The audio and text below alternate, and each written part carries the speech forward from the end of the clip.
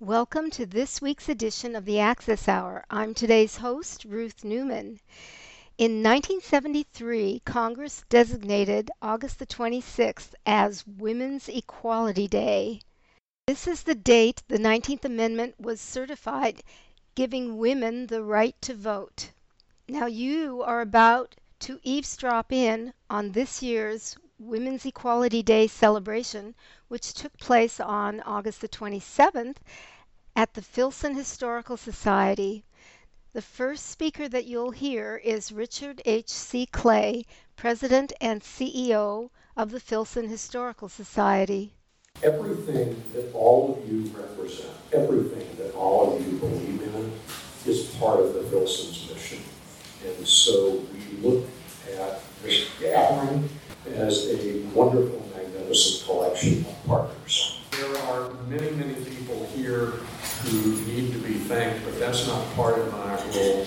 I do want to say one thing about Dee Pregliasco. Where's Dee? The fact that she approached me this time last year about putting the program on here was extremely meaningful to me personally, because it was a recognition on the part of a woman who I believe to be a pathbreaker, a pathfinder, that the Filson was in the game. So thank you. The next speaker and MC is Marilyn Jackson, President and CEO of the Muhammad Ali Center. Good morning, everyone, and welcome to Women's Equality Day. We have a really exciting program planned for today, celebrating the trailblazers who fought and who continue to fight to deliver a better future for women. But before we kick off the program, I'm delighted to introduce someone who really needs no introduction, our Mayor, Greg Fisher. Thank you, Marilyn, and good morning, everybody. It's great to be with you. A few notes. I don't know if you noticed that beautiful song when you were coming in. It's called Rise Up. And it was written by Carly Johnson. Carly is a beautiful local musician and a vocalist. Louisville Metro government is really happy to be part of this event. I frequently say if women ran the world would be a hell of a lot better off than what it is right now. So Gretchen Hunt, through our Office for Women, does an incredible job for us. Gretchen, thank you so much for putting all this together. The Lean Into Louisville is also one of our sponsors here. Lean Into Louisville, we started after the horrendous demonstrations in Charlottesville, Virginia, where we said, this cannot be our country when you see this demonstration of hate taking place and prejudice and discrimination. So Lean Into Louisville was launched to educate folks that really want to come together in a space to explore what are the roots of hatred, discrimination, and prejudice. Because it's a sensitive topic for some people, so the more we can normalize that, the better our city is going to be. So Joy leads that initiative in a very powerful way, so we appreciate that. And one of the things we said yesterday, obviously, was the celebration, perhaps, of what's happened in the country since the passage of the 19th Amendment, but also just really the totally incomplete nature of the work as well. Because when the 19th Amendment was passed, the racial issues still facing our country were with us. Black women did not have the right to vote until much later, or at least it was clarified legally much later. But then this year has been a horrible year for men and women in the country when the Supreme Court, overriding the wishes of 75-80% of America, reversed Roe versus Wade.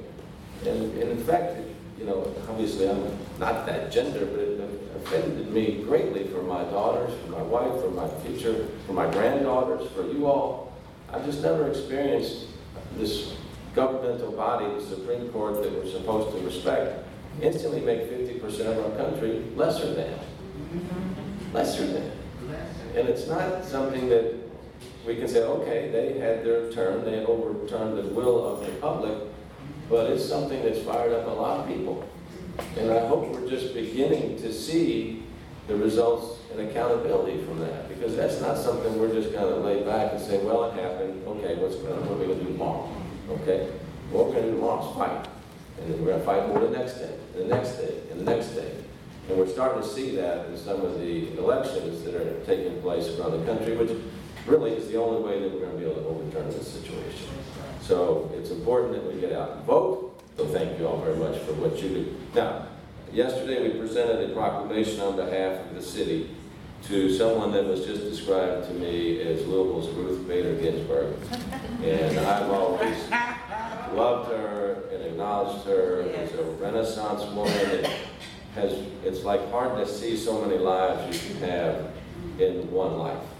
Whether it be a scientist, an artist, a ceramic artist, a photographer, and just an incredibly generous and kind person who just happened to turn 91 years young. Yeah. Well, we still have a step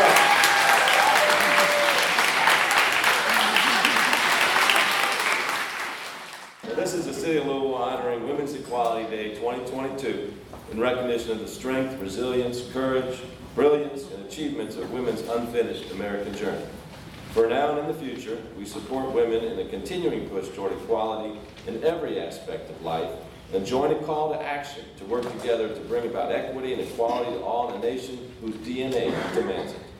The tragic loss of equal health care rights for women demonstrates the urgency and need to fight to restore that right and to continue this righteous push.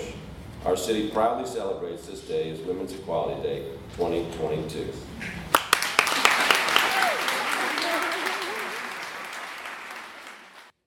Thank you, Mayor. You know, these events and celebrations, they don't plan themselves. It takes research, coordination, dedication, and many Zoom meetings to make an event a reality. So I'd like to introduce to you the members of the planning committee that put this event together. First up, we have Councilwoman Paula McCraney. You may write me down in history with your bitter, twisted lies. You may trod me in the very dirt, but still, like dust, I'll rise. Does my sassiness affect you? Does it upset you so? So why are you beset with gloom? 'Cause I walk like I've got oil wells pumping in my living room?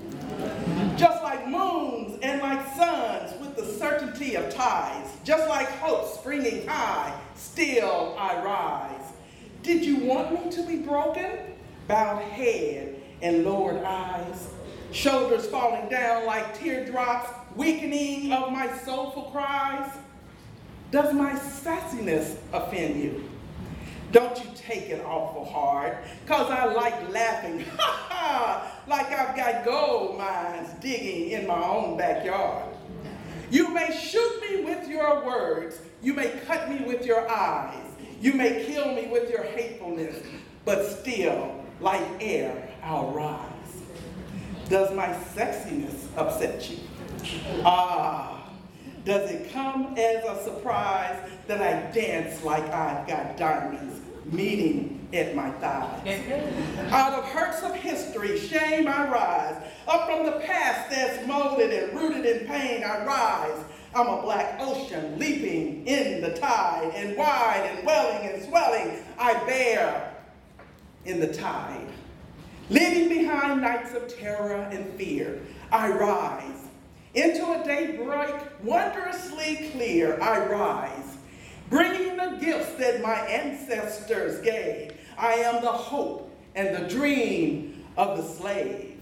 I rise, I rise, I rise. Now this poem is one of my favorites by, as you know, Maya Angelou. Her works were inspired by the struggles experienced by African American women in a long history of oppression. A long history of not only oppression, but of discrimination, right here in our United States of America. And Still I Rise begins and ends with affirmations of strength and the joy of living. The title of the poem, Still I Rise, is a proclamation against the society that tries to dominate women's voices. Through this poem, Miss Angelou tries to break down the shackles of dominion and domination and raises her voice to say that she and her people are no longer muted. that they have the voices to proclaim their rights. So similar to what Black women in the suffrage movement had to do when the white suffragists said that they couldn't march with them because the chances of voting rights getting passed would be compromised.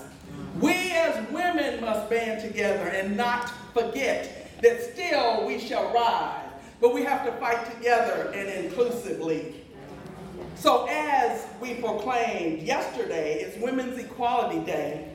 We must remember that although we have come a long way towards equality, there's still a lot of work to do.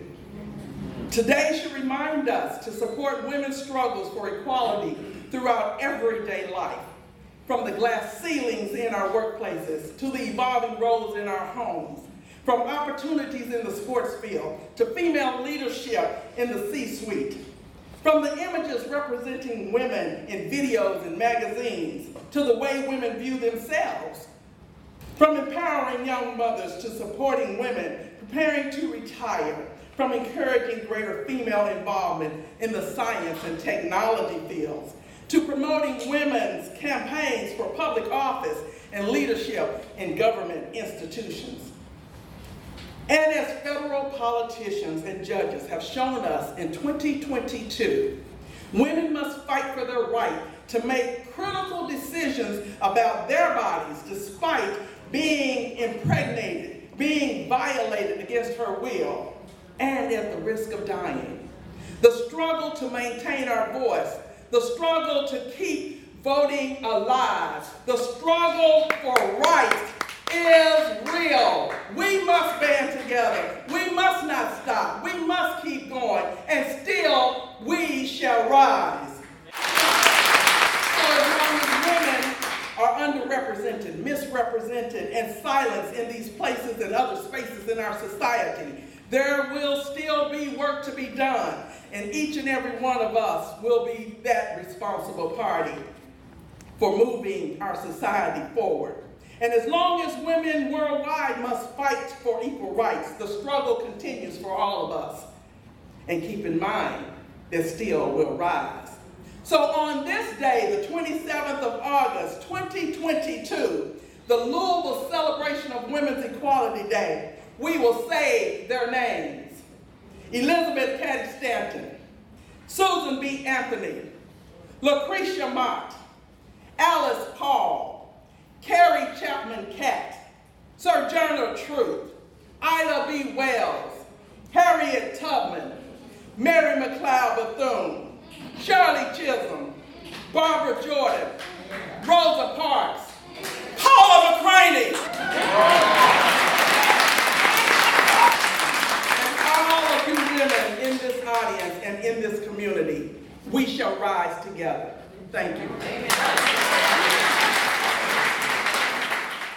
Councilwoman, that was amazing. Thank you so much for that. I'm sorry.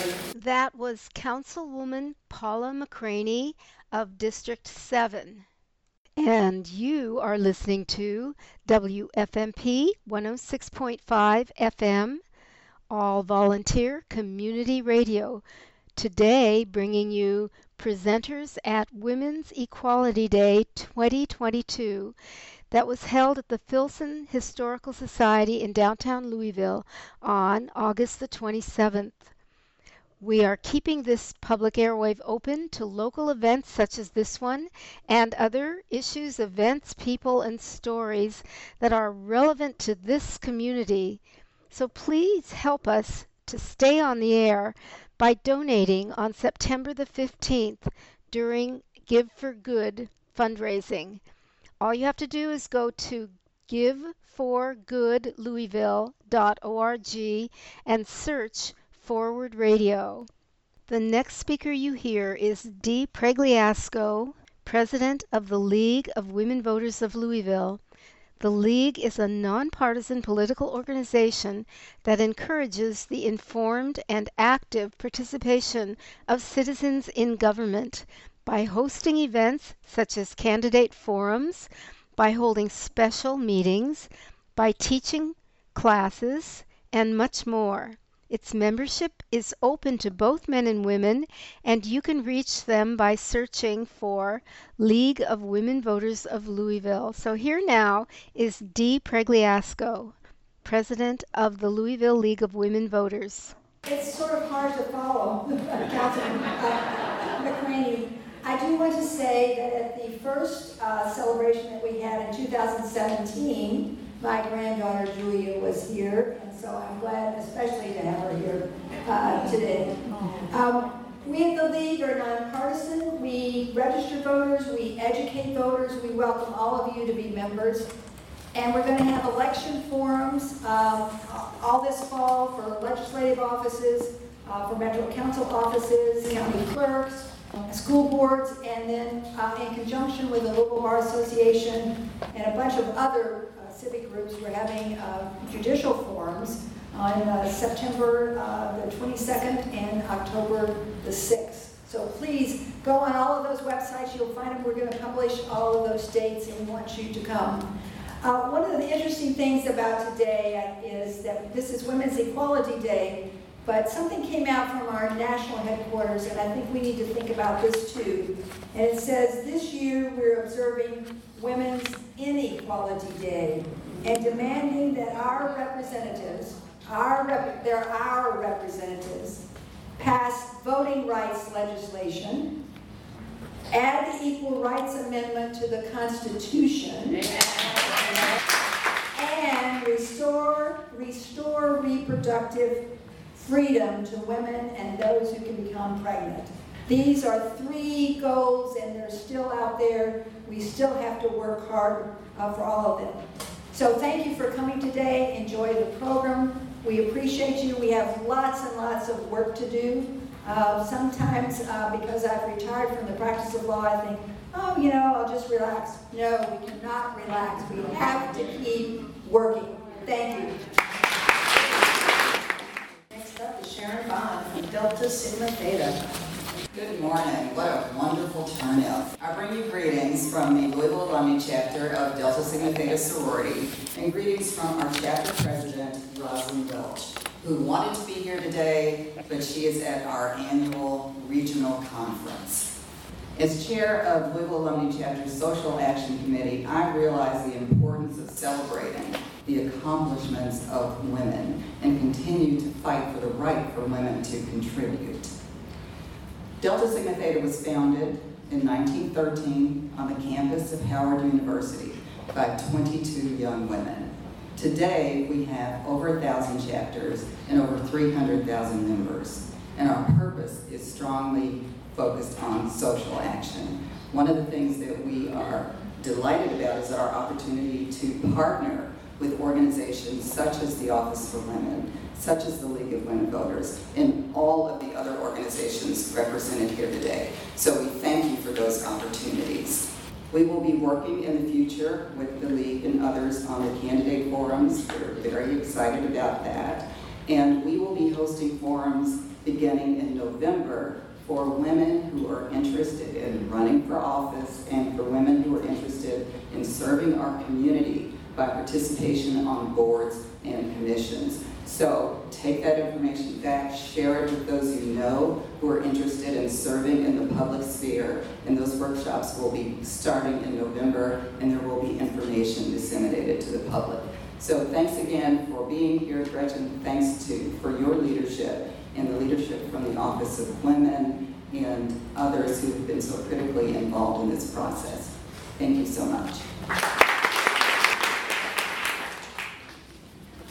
Next, I'd like to introduce Gretchen Hutt from Louisville Metro's Office for Women. When I talked about planning many Zoom meetings, Gretchen was the person that has organized much of this, and so please welcome her. Thank you, Marilyn. And we didn't give you a proper introduction, but if Louisville has not given a warm welcome yet to Marilyn Jackson, who is the new president and CEO of the Muhammad Ali Center, let's make sure to do that. She's really just stepped right in, so I just want to thank you for your leadership in the community and for being such a strong voice, and for the Muhammad Ali Center for the work that you do there. So really quickly, the Office for Women is an office that was created in 1991, and we are singularly focused on raising the status of women. And the way that we do that is through collaboration. We're a small staff, but we work in partnership with all of you. And one of the things I was thinking about is when I came here is, you know that common slogan that says that behind every strong man is a strong woman? I want to get out of that whole idea of being in front of and being behind. So let's think about that we all do this work as women, and we actually are recreating structures of power, so we are doing it alongside one another. And that's the goal of the Office for Women, is to do this work alongside one another in collaboration with community. I want to thank Tina Ward-Hugh, who is the former director of the Office for Women. Because we all build on legacies before us. Tina really gave life to this event over many, many years, and along with other folks has been doing that work. I just want to highlight two quick things. When you walked in the entryway, I want to lift up Joanne Wise. Joanne, do you want to stand so that folks can see you and recognize the incredible artist? Many of you may know Joanne Wise from her long career in social work and as an advocate for women, but what you may not know is she is a Renaissance woman like Miss Elmer Lucille, in that she received after her retirement, she had a second career, receiving her MA in Fine Arts from U of L, and now uses her art to address the social issues that concern her. So when you walked in, those powerful pieces, and please pause when you leave and look at those pieces, they are focused on voting rights, which is why we are here today. 4 of them are inspired by John Lewis, contain his quotes, and 1 celebrates the 19th Amendment to the Constitution. And look closely. There's a poster from a local protest on Breonna Taylor that's embedded in that fabric art. So she weaves together all of these narratives, past narratives and current struggles for justice, so I want to lift that up. The second thing I want to point your attention to is that we have these awesome pocket cards. These were inspired by my mom, Virginia Hunt, who's tuning in virtually today. So hi Mom, we love you. You are why I'm here today, and everything I am I owe to you. But she had this idea because every time she would drive through a drive-through or talk to somebody at the grocery, she'd ask them, especially young women, are you registered to vote? Are you voting? Because right now it is so important. And so it was my mom's idea that made us think about these little pocket register to vote cards with the QR code that runs you right to the Secretary of State website so you can register electronically. It's in English and Spanish. So please grab some of these and have them as pocket cards and give them to people and encourage people to vote. We want to make sure that all these are gone. There's 1,000. Imagine if today you could get 1,000 women and men and non-binary folks registered to vote after this and inspired to vote in November. So thank you to everyone on this group and all the women who have brought this to fruition. If you just tuned in, you're listening to WFMP 106.5 FM, your community all-volunteer radio station. We've been listening to Gretchen Hunt, Executive Administrator of Louisville Metro Government's Office for Women, and she was one of 14 speakers and presenters at the Women's Equality Day 2022, held August the 27th at the Filson Historical Society. Now, this is part 1 of a 2-part series happening this weekend next on Forward Radio's Access Hour. And I want to remind everybody to vote on November the 8th. Find out all that you need to know about voting and registering to vote at govoteky.com. You can register there. You can find out what and who is on the ballot. You can find out where to vote and much more. Find govoteky.com and help us preserve our rights and our freedoms. Now, let's get back to Gretchen Hunt, Executive Administrator of Louisville Metro Government's Office for Women. I'd like to also take this moment to thank the sponsors who've not only donated their time, their space, and their resources for today to make today possible. So let's give it up for the Filson Historical Society, the League of Women Voters, the Louisville chapter, Lead in Louisville, Louisville Metro Government, Office for Women, the Zonta Club of Louisville, and Norton Women and Children's Hospital. So please. The National Collaborative for Women's History Sites advocates for the preservation and interpretation of sites that mark the contributions of women and gender nonconforming individuals to the American story. Today we are joined by Marsha Weinstein, co-president of the National Collaborative for Women's History Sites. Wow, this is fabulous. I'm so excited to see everybody here today and to see how this event has grown and become more and more inclusive. But boy, look out, Louisville, we're coming on strong. So, I was introduced as president of the National Collaborative for Women's History Sites. In order to celebrate the 100th anniversary of the passage of the 19th Amendment, we created a National Votes for Women's Trail. Now, what people don't know is most people don't learn their history from books. They learn it from visiting historic sites. And that's why it's so important that historic sites interpret all the people at the site, not just the great white man, but traditionally those were the stories. So we want to be inclusive. So what we did is to create this trail to mark all across America where women of all backgrounds and of all communities work to get the right to vote.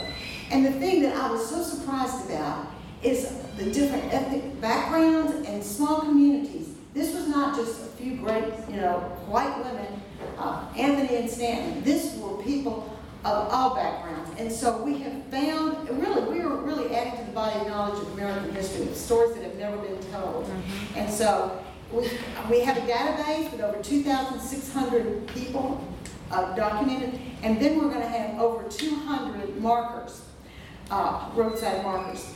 And the first one happened to go up in Louisville for Susan Luke Avery, which is right across the street. She started the Louisville Suffrage Association and the Women's Club of Louisville. And the one most recently went up, which is 202, on August the 7th, went up for the Nugent Sisters. And the Nugent Sisters live at 845 South 6th Street, and you can drive by their house and see their marker as well. Nugent Sisters advocated for the voting rights for African American women.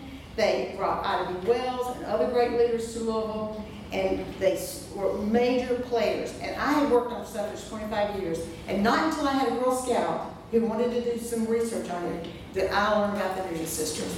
And I was humbled, all this that I did not know. And I think, what all else we don't know, So that's why we need to keep digging and finding and celebrating the contributions of all people in all places that have built this country to be what it is today, and that we need to continue the process. So if you have a time, look at the markers, and please just think about how important it is to treasure your right to vote and encourage your friends and family and neighbors to vote as well. Thanks. I was asked to talk a little bit about this day and kind of what it meant to me, and one of the earliest memories I've had is, one of my favorite memories is growing. I grew up in Brooklyn, New York, and one of the highlights of my youth was taking the subway into Manhattan with my mom and doing things with my mom, going to museums, going to plays, and that type of stuff. And I remember distinctly the day when I was 8 years old, and I looked at the credit card that my mom used to pay for our lunch, and it had my father's name on it. Why isn't your name on this card? I asked her. And that's when she told me that as a woman, she didn't have the right to buy a house in her name, get a car loan, get a credit card, and that her husband had to be the signer of all these documents. And man, that really blew my mind, because as far as I was concerned, my mom was the boss of our house. She made all the decisions. She told us what to wear, what we ate, where we were going, what school we went to. She paid, and I watched her pay the bills. I watched her open that mail and pay the bills every month. So I knew that was completely wrong. And 54 years after women were granted the right to vote, the Equal Credit Opportunity Act was passed just in 1974. I was 10 years old.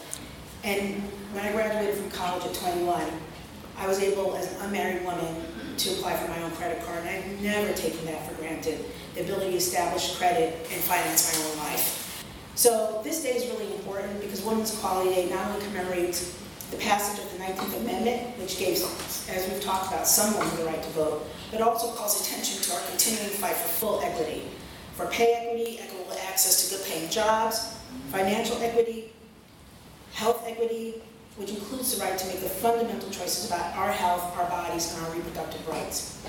And how do we do that? It really starts with voting. In 2020, 89 million women were registered to vote.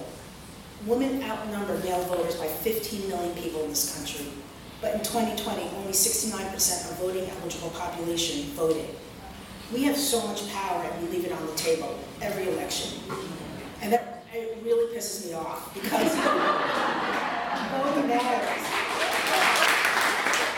It matters because it makes a difference, and we have the power to decide who we put into office, who our elected officials are, what they stand for, what freedoms they grant us, and what freedoms they take away. So as women, we need to be the biggest advocates for voting because we are great influencers. My mother taught me how to vote, and we take that for granted. We think that people just know how to vote. No, but you have to teach people how to vote. She used to use the newspaper as a guide, and she would circle all the people that she was going to vote for and tell me why. And I do the same today. I print out that ballot, and I tell I have 3 voting age children. And I said either text them, fax them, and I tell them who voting for. And I make them vote. I made them register to vote at 18. And honestly, they can't come home for Thanksgiving without showing me that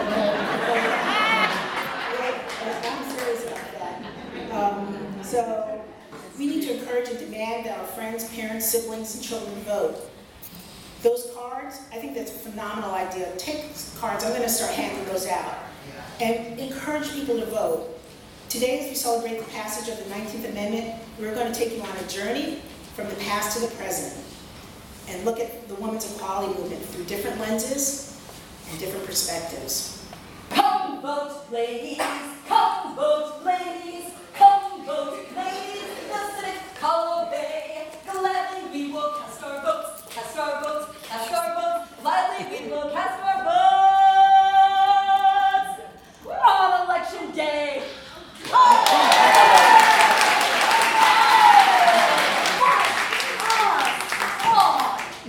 What a song!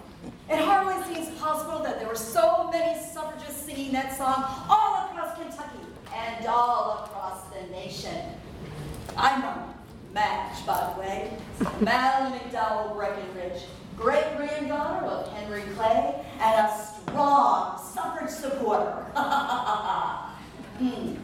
But make no mistake, getting the right to vote was a very important act. But what is even more important is exercising your right to vote. And perhaps even more astute right now is knowing how you got that right to vote. Now, most people consider the Seneca Falls Convention of 1848 to be the birthplace of women's suffrage in America. But you may also be very surprised to learn that Kentucky was also a frontrunner in the women's suffrage system, if only but for a short amount of time. Now, the idea of school suffrage, the ability for women to vote in school board elections, was thought of as an easier and more natural task for women, since we were the ones raising the children. Now, Kentucky was very far behind other states in terms of equality for women, but quite progressive in this one area, because our state was the very first state to allow women's school suffrage in 1838, 10 whole years before the Seneca Falls Convention.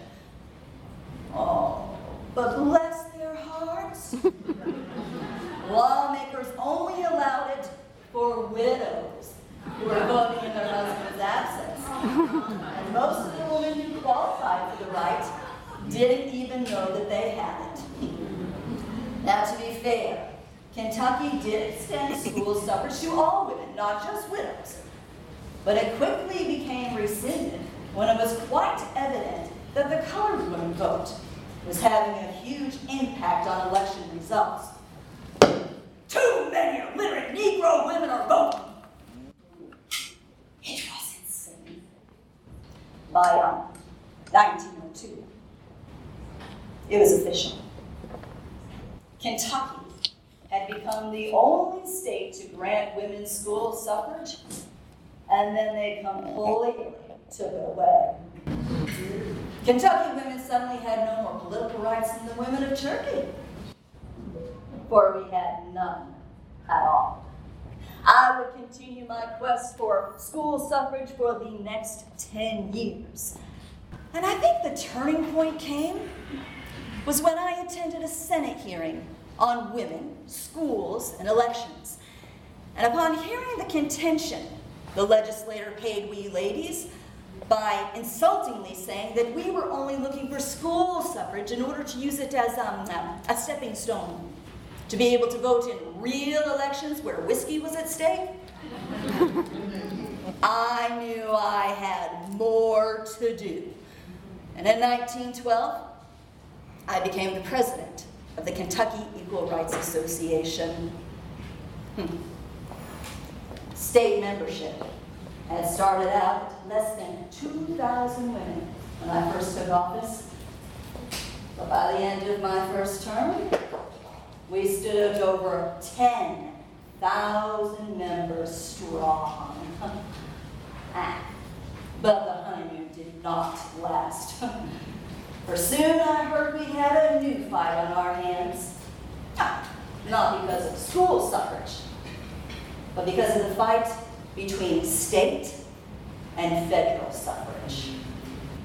Now, it all began when suffragists were having a bit of a controversy, trying to decide and agree about what to do about the Susan B. Anthony Amendment, which of course later became known as the 19th Amendment. All many southern states were against it because it borrowed much of its language from the 15th Amendment, which of course had interfered with states' rights. My position was always ardent.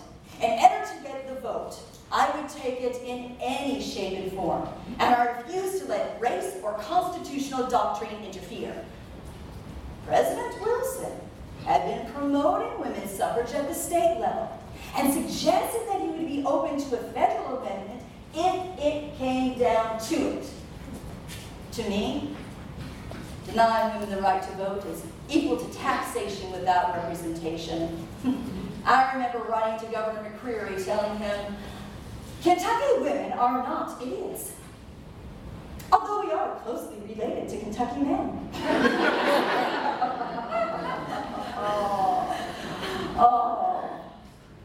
And as for me, I knew that if men had the federal right to vote, well then so should women. We women are often asked to step aside, yet open up our pocketbooks to support those who do not support us. And it's crazy how something as simple as casting your vote can be something that is denied. But help was on the way. On January 6, 1920, Governor Edwin P. Murrow signed his name to the Anthony Amendment. Oh, a crowd of suffragists surrounded his desk as he did so. I had the best position, looking directly over his shoulder. And as I watched the ink glide and dry across that page, I witnessed Kentucky becoming the 23rd state to ratify the Anthony Amendment. Votes for women were becoming a reality for American women, and a solid right for Kentucky women. Oh, how we suffragists celebrated.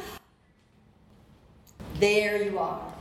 There is the story of suffrage, from school suffrage to state suffrage and federal suffrage. Kentucky's votes for women could never have been made possible if it weren't for all of the dedicated people like you. I'll see you all at the ballot box. Votes for women. Votes for women. Votes for women!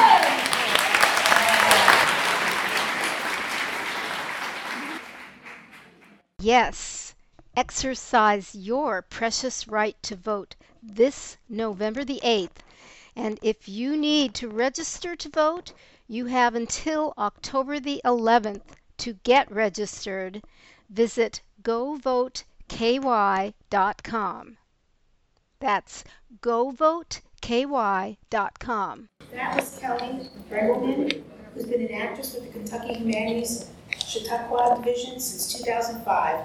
Kelly has performed the role of Madeline McDowell of Breckenridge since 2015. Madeline was an American social reformer whose efforts focused on child welfare, health issues, and women's rights. And from 1905 through 1920, she was an active reformer. And she died on November 25th, 1920, after the first presidential election that women voted in. Thank you, Kelly, that was amazing. Okay, so we're going to move into the present. Next, we're joined by Professor Enid Truccio-Haynes, who is a nationally recognized scholar of constitutional law, immigration law, race and law. Her scholarship focuses on issues affecting immigrants and Latinx people. She's the co-founder and co-director of the Brandeis Human Rights Advocacy Program and of the Cooperative Consortium of Transdisciplinary Social Justice Research. She is the chair of La Casita Center's board, and I'm proud to say that she's a board member of the Muhammad Ali Center. Professor Truccio-Haynes, can you tell us, what does equal citizenship mean today? Thank you. Thank you to all of the organizers of this event, the sponsors, and my fellow speakers. It's a privilege to share this space with all of them and with all of you. The title of my remarks today, Thick and Thin Constitutionalism, What Does Equal Citizenship Mean Today?, highlights the promise of thick constitutional guarantees for freedom, liberty, and equality at the core of the 19th Amendment, adopted in 1920, the 14th Amendment, adopted in 1868, and the 15th Amendment, adopted in 1871. The Constitution recognizes a constellation of rights to ensure equal citizenship and equal participation. But the history of recognizing the full protection of these rights has been thwarted by thin understandings of these protections offered by the Supreme Court.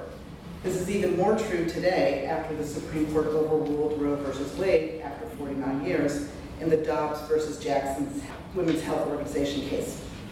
I focus on freedom, liberty, and equality to connect voting rights and reproductive rights.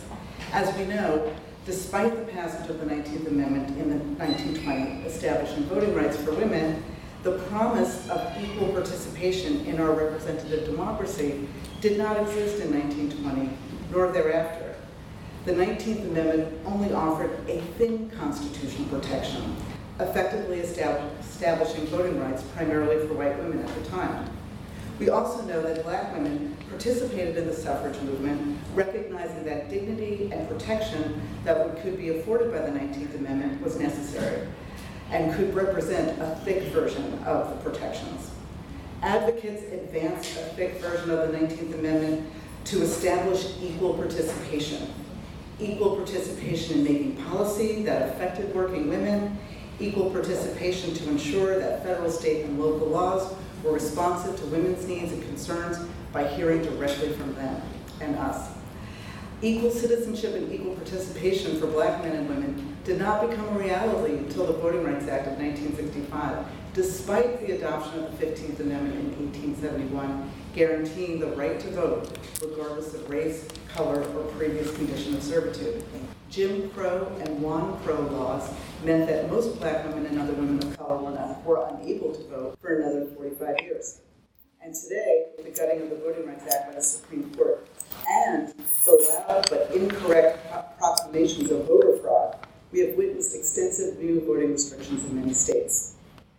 These voting rights represent the core of equal citizenship in this country, a thick promise of equal participation in our representative democracy. Other constitutional guarantees also are central to the promise of equal citizenship and equal participation. The 14th Amendment guarantees the government will not deny any person the equal protection of the law, nor deprive any person of life, liberty, or property without a due process of law. In 1868, the Equal Protection Clause offered only thin protection, and the Due Process Clause did not even reach most people because civil rights protection was within the domain of states. For equality rights, it took nearly 100 years for the Supreme Court to define equality as a right for all people in this country. A very narrow definition of this right allowed racial apartheid to exist in this country from the passage of the 14th Amendment in 1868 until the Supreme Court's decision in 1954 in Brown v. Board of Education, deciding that separate was inherently unequal. And even then, the efforts to desegregate public schools were stymied until Congress passed legislation tying federal funding to actual desegregation. And further, this new vision of equality that was recognized in Brown v. Board of Education did not manifest for women until the early 1970s, when the court began to understand that law and policy based on stereotypes about the role of women in our society can violate the Constitution's equality guarantee. Regarding other individual rights, including the Bill of Rights adopted in 1791, a robust understanding of the meaning of freedom, liberty, and equality only emerged in the 1920s when the Supreme Court began to require uniformity. The original Constitution did not protect many individual rights, relying instead on the structure of government dividing power among co-equal branches and between the states and federal government. The original Constitution did not include the Bill of Rights because of the belief that designating specific rights could be interpreted as not protecting other rights. Further, the Bill of Rights only limited federal government action from infringing on these rights. The founders believed that state governments would protect civil rights of their citizens. Yeah, right. Yet it took a civil war and the adoption of the Reconstruction Amendments to explicitly require constitutional protection for all people inside their states. Clearly, the Bill of Rights only offered thin protections before the Civil War because of this idea that states would protect the civil rights through state constitutions. However, after the Civil War, in the court's first decision in 1872 about the reach of the 14th Amendment, the court decided that it did not provide civil rights protection inside the states, despite the explicit limit on states requiring them to protect equal due process and guarantee equality. As a result of this thin constitutional interpretation, we waited until the 1920s for the court to provide uniform protection of individual rights, whether the infringements happened by federal or state governments. This process made the Bill of Rights a limit on state governments and recognized other rights that are essential to freedom, liberty, and equality. For example, it was only in 1927 that the court required uniform First Amendment protections. After that date, speech and religion protections would be the same regardless of whether the federal government or state governments infringed on these rights. If you just tuned in, you are listening to WFMP 106.5 FM, and the person speaking right now is Dr. Enid Trucios-Haynes. She is professor of law at the University of Louisville Brandeis School of Law, and she was speaking on the state of women's constitutional rights at the Women's Equality Day 2022, held on August the 27th at the Filson Historical Society in Louisville. Now, if you value the rights of women and other groups that have faced and will likely be facing voter repression, then you need to exercise your constitutional right to vote on November the 8th. You have until October 11th to get registered, so go visit govoteky.com. Now back to our speaker. Finally, regarding personal autonomy individual rights beyond the Bill of Rights, those rights essential to our freedom, liberty, and equality, these began to be recognized by the court in a consistent manner in the early 1960s. Parental rights had been recognized in 2 cases in the late 1920s, but it was in 1965 when the court recognized the right to obtain contraceptives for married partners only in Griswold versus Connecticut. In 1972, the court determined that the right to obtain contraceptives could not be limited to married people. It found that the right to contraceptives was an individual right. Griswold created the framework for the court to consider other personal autonomy rights, fundamental rights. And Roe v. Wade in 1973, building on Griswold and other cases, identified a personal autonomy right to abortion protected by the Constitution, a fundamental right to control our bodies, the liberty to make reproductive choices, including whether and when to have a child. And as we know, this is directly connected to equal participation. In 1992, the Supreme Court upheld the central tenet of Roe v. Wade in Planned Parenthood v. Casey, permitting abortion before the viability of the fetus and granting states more authority to regulate abortion medical services to protect fetal life. This meant that states could regulate throughout a pregnancy, unlike Roe's protection of abortion during the first trimester. And this led to increasingly restrictive state regulations after 1992. Casey upheld the right to abortion, although no longer a fundamental right, relying on a framework that required upholding Roe as a major precedent decision. A key criterion for upholding any precedent was the reliance of our people on the prior decision. The relevant question being whether overruling the precedent would create serious inequity or a significant change in the stability of society. Upholding Roe was necessary in 1992, according to the court, because for 2 decades from 1973, people, not only women or people who could become pregnant, who participated in the economic and social development of this country, had organized their intimate relationships and made choices that defined their views of themselves and their places in society in reliance on the availability of abortion. The Casey Court also noted that, quote, the constitutional protection to personal decisions relating to marriage, procreation, contraception, family relations, child rearing, and education are based on the right of the individual, married or single, to be free from unwarranted government intrusion into matters so fundamentally affecting a person as the decision whether to bear a child. These matters, involving the most intimate and personal choices a person may make in a lifetime, choices central to personal dignity and autonomy, are central to the liberty protected by the 14th Amendment. At the heart of liberty is the right to define one's own concept of existence, of meaning, of the universe, and of the mystery of human life. That was the court in 1992. And that language that I just quoted is what the court has relied upon to make sodomy laws unconstitutional a decade later in Lawrence versus Texas, and to declare marriage equality rights, including same-sex and opposite-sex couples, in 2015 in Oberfeld versus Hodges. In June 2022, the Dobbs decision demolished our constitutional order. The decision eradicates the process and criteria for overruling precedent. In its new formulation, the court states that Roe versus Wade was wrong in the same way that Plessy versus Ferguson was wrong. Plessy in 1896 upheld the separate but equal apartheid system in the United States. It's profoundly cynical, like a slap in the face, for the court to say that its fatally flawed definition of equality in Plessy was incorrect in the same way that Roe was deemed incorrect today. Roe established personal autonomy rights, and Plessy denied equal protection rights. Even worse, the Dobbs court deliberately understates the country's reliance on access to abortion, ignoring the court's statement in the Casey case 30 years ago. The court's complete lack of regard for these reliance interests is both disrespectful and deliberately obtuse. On the right to abortion, the individual personal liberty decision about when and whether to have a child, the Dobbs decision has unleashed states to adopt and resurrect criminal laws prohibiting people in the states, not only physicians, from providing abortions, each state vying to adopt the harshest penalties.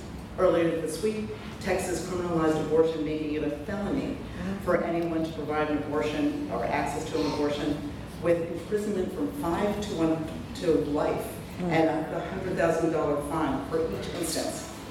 And with no exceptions for rape or incest, and the only exception for the protection of the life of the mother, we learned earlier this week also that a doctor in Texas would have required a woman to undergo a miscarriage and to wait for an infection to set in order to establish a threat to her life. Mercy. Because of their fears of prosecution. We understand the stakes in the Dobbs decision.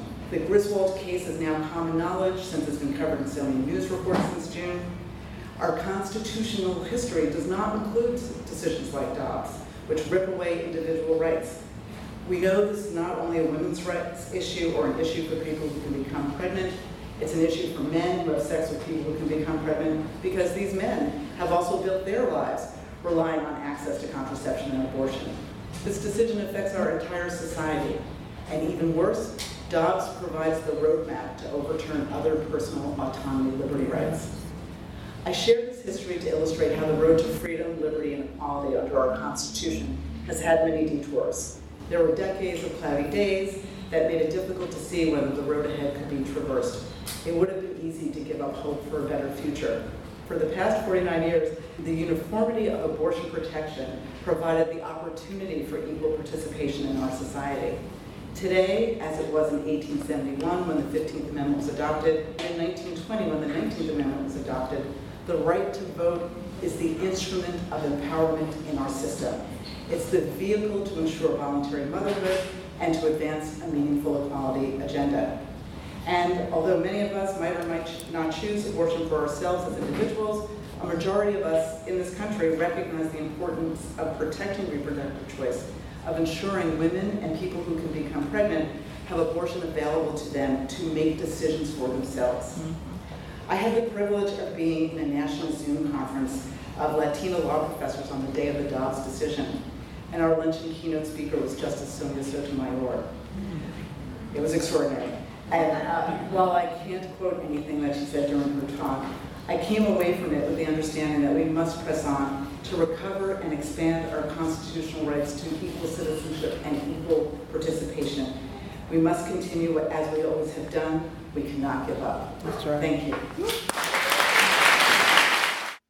That was Dr. Enid Trucios Haynes, Professor of Law at the University of Louisville's Brandeis School of Law. She was speaking on the state of women's constitutional rights at the Women's Equality Day 2022, held August the 27th at the Filson Historical Society in Louisville. And this is Ruth Newman on Forward Radio's Community Access Hour, which we hold open for you out in the community to come on the air with your thoughts and comments, maybe just for one time. We don't require any technical knowledge because we will handle all of that. Just go to forwardradio.org and click on Participate. Now I have two reminders for you before we close. If you are not yet registered to vote, or if you turn 18 by Election Day, which is November the 8th, then you need to get registered right now. Visit govoteky.com to register online. You will have until October the 11th, but do not delay. Go there now. It's at govoteky.com. Also, we encourage you to support Louisville's nonprofit service organizations, and it's on September the 15th during the Give for Good 24-hour fund drive, and that goes especially for this all-volunteer radio station, which relies solely on listener support. So you can find and donate to us by going to giveforgoodlouisville.org and searching Forward Radio. Remember the date, September 15th. giveforgoodlouisville.org and look up Forward Radio. We'll be back next week on the Access Hour with Part 2 of Women's Equality Day 2022. So until then, stay tuned for more of public interest programming on WFMP 106.5 FM. Bye for now.